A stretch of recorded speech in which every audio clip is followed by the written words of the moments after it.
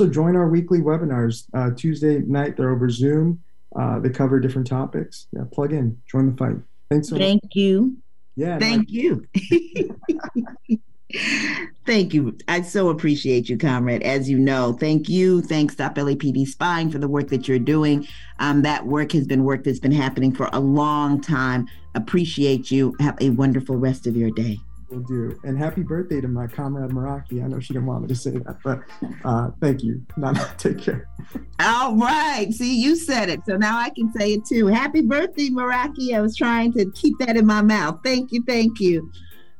We are out of time. Time flies when we're doing good things and having good conversation. I'd like to thank our guests, the Sojourner Truth team, including my dear sister, Margaret Prescott, for inviting me to speak today and to join to guest host, our board operator for today, Gary Baca, and assistant producer, Alicia Vargas. If you'd like a copy of today's show, you can contact the Pacific Radio Archives at 1-800-735-0230 or go online to pacificaradio.org. You can also go to SoundCloud. You can find Soul True Radio on Twitter and on Facebook. Plug in and stay energized. Sojourner Truth will be back on the air tomorrow. Stay tuned for Democracy Now! This is your guest host, Nana Jumpy. You're tuned into KBOO Portland on 90.7 FM and streaming on the web at kboo.fm. KBOO Community Radio is listener-sponsored. That's right. 80% of our funding comes from donations from listeners just like you. You can always make a donation to help keep KBOO independent and non-commercial at kboo.fm/give. Right now, during our end-of-year drive, is the perfect time to contribute. Give now and help us reach our goal of $70,000 by December 31st.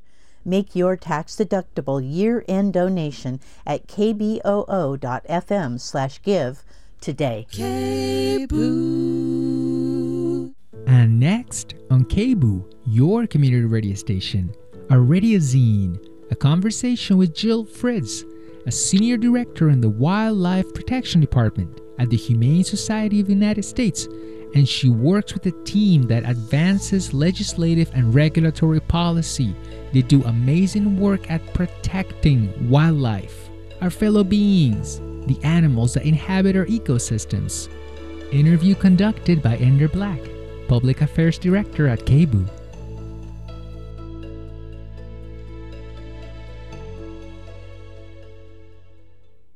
This morning, we have Jill Fritz, who works for the Humane Society. What about if you tell us a little bit about what you do? Yes, I am the Senior Director for Wildlife Protection at the Humane Society of the United States. And me and my team work mainly on issues surrounding protecting our nation's large carnivores. So wolves, mountain lions, bears, grizzly bears, black bears, bobcats, coyotes, foxes, and we work to protect these very important ecologically vital large carnivores from cruel practices like trophy hunting, wildlife killing contests, trapping, and the fur trade. Tell us about the work that you've been doing recently. A very important work here in Oregon, and you were here. You're not in Oregon. You are you live in Minnesota. Minnesota, and that's it's currently -5 degrees. A little chilly. Yeah. So you were in Oregon just last week, being an activist. Yeah, please tell us about what you've done here and the good news about the measures that have been passed. And yeah. Yes, I was in Oregon because on Friday, the Oregon Fish and Wildlife Commission voted to begin a rulemaking process to prohibit wildlife killing contests in Oregon, or specifically coyote killing contests in Oregon. And let me tell you a little bit about what those are, because sometimes there's some confusion. But wildlife killing contests are organized events in which participants compete for cash and prizes, sometimes equipment, even weapons, for killing the most or the largest or even the smallest animals within a specified time period, usually 1 or 2 days. So the contests themselves might be judged on how many animals are killed, or by their weight or their combined weight, or even characteristics like the biggest ears or the prettiest female. Sometimes when you see these contests advertised, you'll see judging for the big dog or the little dog, or big cat or little cat, meaning the biggest or smallest coyote or bobcat, or even mountain lions are targeted in some states. So killing contests usually begin with a registration on a Friday night or a Saturday morning. And then the participants, they will pay a registration fee to take part in it. And it can range from $50 to $100 or more per person or per team to participate. Then after they register, they go out and begin the killing. And it usually happens over 1 or 2 days. And then at the during the contest, participants will often use what are called electronic calling devices that mimic the sound of coyotes or even their young or foxes or other animals in distress, so that will lure these shy animals in for an easy shot rather than gunned down. And then at the end of the usually 1 or 2 day period, participants gather at what they call the weigh-in or the check-in, where the animals the bodies are counted or weighed, depending on the criteria, and then the cash prizes are awarded. After the contest is over, the bodies are of little or no use at all to the participants, and they can just be dumped like trash. In investigations that we have done in states like New York State, coyotes killed in a contest were actually seen in a dumpster next to the contest check-in. So sometimes there might be raffles or door prizes at the contest, including weapons and equipment. Even AR-15 rifles have been given away in some states. And then in depending on state law, even sports style betting will be allowed on the participants themselves in the contest. So as you can see, these are just really wasteful, unethical, unsporting events, and that are also damaging to the reputation of responsible sportsmen and sportswomen in the state. So on last Friday, a group of wildlife protection and humane organizations had petitioned the Oregon Fish and Wildlife Commission to take up this rule and to take up this issue and join the 8 other U.S. states that have already banned this practice. And fortunately, the commission decided to do so, to begin that process of making a rule to ban killing contests in Oregon. So that was very exciting. Yeah, that is very good news. And it's just, it's really amazing for a lot of people that consider themselves animal activists or just animal lovers to accept that these are situations that keep taking place in America. It's not just Oregon, it's all over the country. And a lot of people believe that these are things that only happen in other countries, like China. China has a really bad rep when it comes to treatment of animals. But the fact is that yes, they do terrible things over there, but we do too in many different ways. Where do you see where we're heading in this regard, this basically banning of these barbaric contests? I do believe that we will see an end to this practice of wildlife killing contests in the not too distant future. Like I mentioned already, 8 U.S. states have banned wildlife killing contests, beginning with California in 2014, Vermont in 2018, and then in 2019 there was almost a flood of bans. New Mexico, then Arizona, and then Massachusetts. Then in 2020, Colorado and Washington State, Oregon's neighbor, also prohibited these killing contests. And then most recently, the state of Maryland passed a bill through its legislature with a landslide vote in 2021 to prohibit killing contests there. But the important thing to think about here, and we saw this just happen in Oregon, is that in most of those states that I mentioned, it was the state wildlife commissions themselves. Traditionally, these commissions are really focused on hunting, and many of those states said, not only are these killing contests cruel or unethical, they're also very damaging to our reputation as a state. If we want to present our hunters as ethical sportsmen and sportswomen, if we want to show that we care about conservation and protecting our wildlife from unnecessary killing, then this is something that we want to do within our state wildlife commission. And that's what the Oregon Fish and Wildlife Commission did too. But that's a long way of answering your question, which was I do believe we're headed in the right direction, that states around the country, many other states are also considering this issue currently. So I think it's just going to continue to pick up steam and pick up momentum, and more states will get rid of this really shameful blood sport. Yeah, it is very shameful. And I typically think about children, like the people that participate in these events, they have children. So that type of activity, and how do you explain that to children? Like, what would be your advice? If you were to talk to somebody about this issue with kids that have experienced this. Typically, we know that kids tend to not hate animals. That's typical. Kids typically just love animals, and they feel this connection that is very, very beautiful. Like, what would be your advice to parents and how to turn this around in their kids' minds? Well, I think, the interesting thing about that is that the kids are really already there.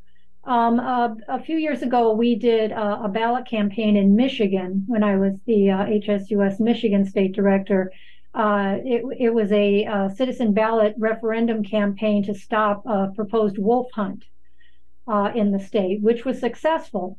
But the amazing thing to see was the young people, and we toured the state and spoke with a lot of young people in elementary schools, and they really get it. They really understand the importance of these wildlife species, particularly wolves, and their importance at the top of the food chain and being, nature's true wildlife managers, and also coyotes and other wildlife species. They understand their role in a healthy ecosystem, and how they shouldn't be killed for no reason, like in a contest or for a trophy or things like that. So in large part, the kids are really ahead of us on this in a lot of ways.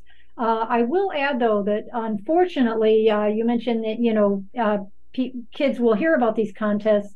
In many instances, kids actually are encouraged to participate in these contests. In fact, there was a contest in Utah a couple of years ago that awarded prizes to kids as young as 5 years old. So in the investigations that we have done in states like Virginia and New York and other states around the country, there were actually categories for children to participate in the contest themselves, or children present at the check-ins or weigh-ins that I mentioned, where the piles of bodies are being brought in.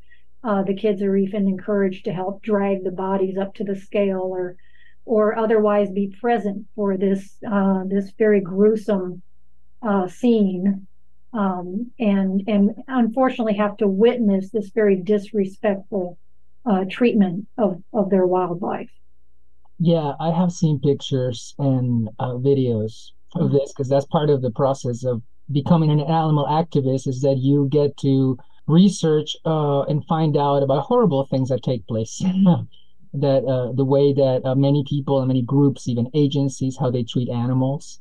I know there are some agencies, you probably know, maybe the Fish and Wildlife Agency, that basically shoot horses from the sky, wild horses, just because it's the law. So my question is to you, it kind of like an opinion. Why do you think there are still people in this country who believe this is something worth doing, even after years of knowledge and proof in the last few years in the form of videos that animals are like us, sentient, meaning they can feel, they can love, they can experience emotions like we do. We see mom animals behave in ways that are just incredible. And I think people in the past 50 years ago, they didn't have this proof in videos, but now we have tons. Why do you think there are still people that hold on to these very outdated modes of thinking? Well, I would hesitate to try to delve into why someone feels a certain way or why people do what they do. But I can tell you that there are fewer and fewer of people that do believe that. There have been recent landmark studies, like one by Colorado State University called the America's Wildlife Values Project, that found that the attitudes of the public toward wildlife are really changing. And more people take this kind of large, big picture view of wildlife as part of their interconnected network. And fewer look upon wildlife as what they sometimes call a harvest, or I'm sorry, a resource, just to be used for human purposes. So why people believe or do those things, I couldn't really tell you, but I can tell you that fewer and fewer of those people believe that wildlife should be trophy hunted, or that wildlife should be killed in these killing contests, or trapped, excuse me, or trapped or killed on fur farms for their fur. Fewer and fewer Americans believe that that is right, and more of them are speaking up against it. Yeah, I've seen that pattern too. And that does make me feel happy because I do see the pattern to basically letting go of all these, what I call outdated modes of thinking. And also in understanding the value of our fellow beings, of the wildlife in our ecosystems. It's not just because they're part of our ecosystem, but they are a very crucial part of our ecosystems. And so I do feel that, young people, like you said before, probably are on a really good spot right now to take action in that sense. So my next question, many of us in the animal activist community believe animals are equal to us. That's why many of us have decided to not consume meat anymore because we don't want to participate in the factory farming and the whole industry, and we feel that is highly unethical. And this is all we can do just to start with. So, what would you suggest to people who feel like this about animals, about what to do and how to get involved in this type of activism? Right. Well, I definitely first encourage them to get to know more about the Humane Society of the United States. Our mission is to protect all animals. And we work not just in the US, but all around the world with our partners at Humane Society International. But get to know the issues more, and then contact our organization or other organizations in your state. In Oregon, there are many wonderful organizations to protect wildlife, to protect cats and dogs, to protect pets, to protect horses. Whatever it is your passion is, get to know a state or local or national group that can help you to get involved in changing the laws and changing the regulations in your state that govern how animals are treated, how wildlife is treated. So, in this Oregon Fish and Wildlife Commission meeting on Friday, Oregon citizens, spoke up. They went and spoke to their policymakers and said, "Hey, we think this regulation or these laws should change. Can you help us do that?" Or there will be new laws or bills coming up in the Oregon legislative session in 2023. So get to know Oregon groups where they will help you speak to your state legislators and ask them to change the laws to better protect wildlife and all animals in your state. So get involved with a good group and start learning how to change the laws and changing regulations to protect animals. For somebody that's listening in and they really just want to get involved right now because they feel this is such a huge issue, what would be a direct, specific point of action? Because you said, yeah, there are tons of nonprofits, tons of wonderful people working in the state to protect animals. Can you give us a specific point of action that we can pass on to anybody listening? I would first, you could start with us because we're a national organization, but we have state directors in almost every state in the U.S. So if you go to humanesociety.org/state directors, you can find out where our staff are in every state. So, for example, in Oregon, our state director is the wonderful Kelly Peterson. And then you can contact Kelly and say, hey, what can I do to help animals in the state? And she can fill you in on what bill she's going to be pursuing in the Oregon legislature in 2023, or how she can get involved with direct animal care, rescuing animals, like you may have heard about the case with all the beagles that we were involved with recently, all the 4,000 beagles rescued from a research breeding facility.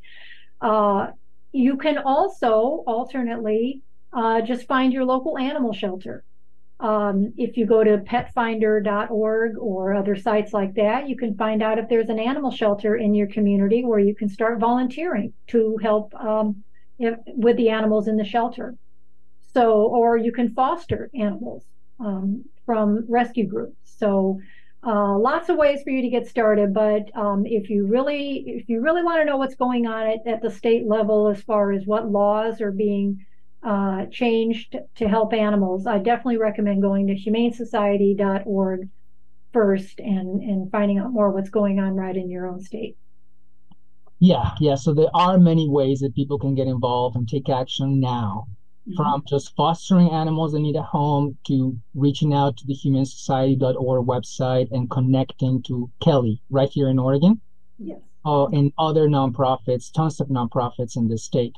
And one of my questions was actually about the beagles, because this is something that not a lot of people either know or want to deal with, because it's such a sad story, because we know beagles are used for scientific experiments precisely because of their nature. They're docile, they are adorable, they just want to connect. And it's a really sad situation, but they were rescued and that was a major success. Can you tell us about that journey?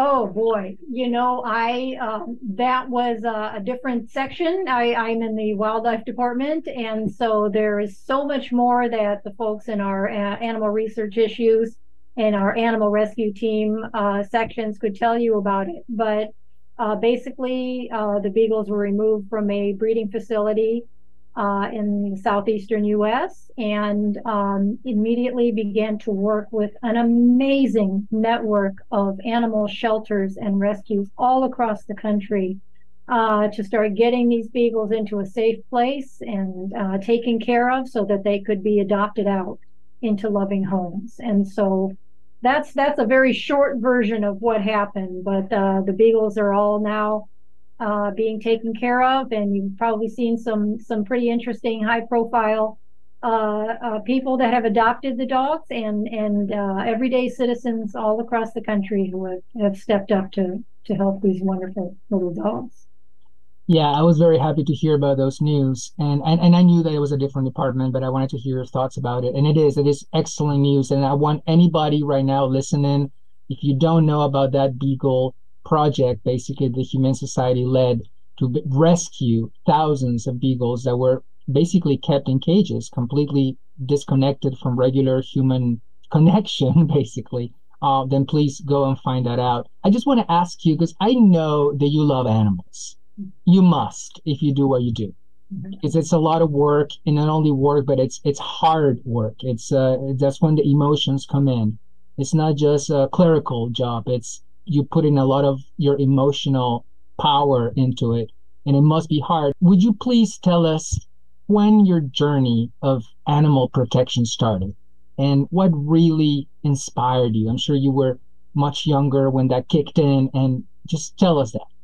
Yes, much younger. I don't even want to say how many decades ago, but basically I happened to read a pamphlet about the fur trade and how animals are killed in traps and on fur farms for their fur. In particular, electrocution is used to kill animals on fur farms. And it was at that point, it was really a textbook epiphany for me. Like, how did I not know this before? But now that I do know it, there's no going back. So I began to read a couple of really seminal books that talked about other ways in which animals are treated on factory farms, in research laboratories, in the fur industry, and just began to, think about how my role was in all of this, and how I wanted to make changes in my life, and also to get involved in activism to try to change that, try to change how animals are treated in our society. Yeah, just reading a lot and making some decisions about how I wanted to change my life. Yeah, and I'm guessing you have a dog or a cat of your own? 4 cats. 4 cats? Yeah. And they're very happy and lucky to have you. Yeah, they're kind of spoiled, I have to admit. Well, I typically don't even think animals or our animal family can even be spoiled, because we just shower them with all the love and attention that they give us.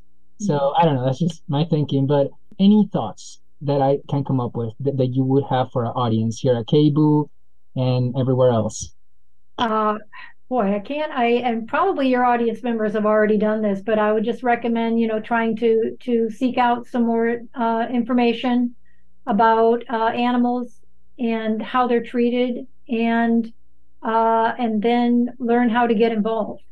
I can't stress enough, and that's really what we focus on, is changing policy.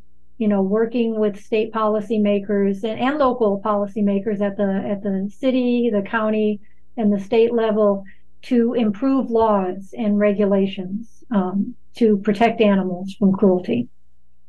So get involved, and we're on the right path. Although things might not be as perfect as we would like, we are on the right path.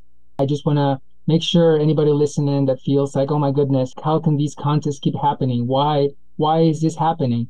Well, there are tons of people like you, tons of people that are working hard every day, and they're not particularly famous or well known, but you are heroes. And I just want to tell you, on behalf of the KBOO community, that your work is highly valued.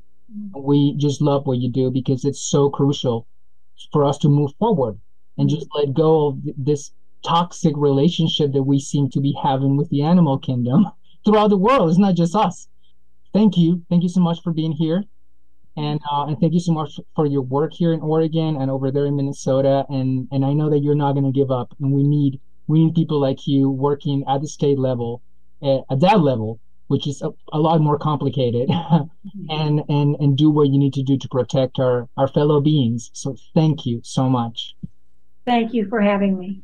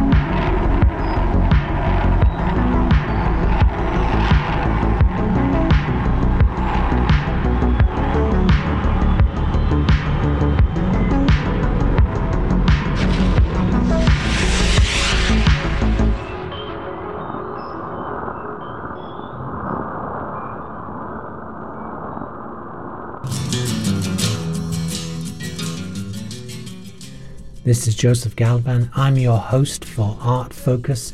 KBOO Community Radio is only possible with your support, so join the party and contribute at kboo.fm/give or text KBOO to this number 44321. That's kboo.fm/give, or you can just text KBOO to the number 44321. Thanks a lot. Andy Warhol looks a scream, hang him on my wall. Andy Warhol, silver screen, can't tell them apart at all.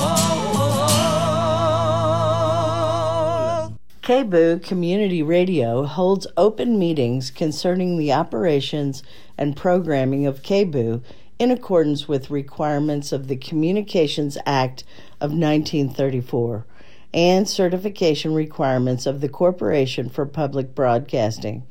Information about KBOO Community Radio's open meeting policy is available at our website at kboo.fm. Due to the temporary closure of in-station activity at KBOO, meetings will be conducted online via public video conferencing unless otherwise noted. A public link and phone number to attend the meetings are available on our website. The Development and Events Committee meets on the fourth Monday of the month at 4:30 p.m. Please visit our website at kboo.fm to verify if a meeting is being held.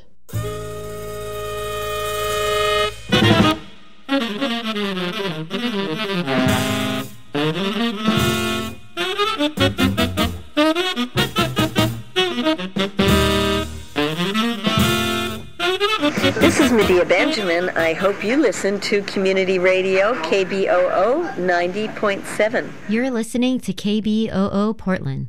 The following program is a rebroadcast. For all of KBOO's archived audio, please visit our website at kboo.fm.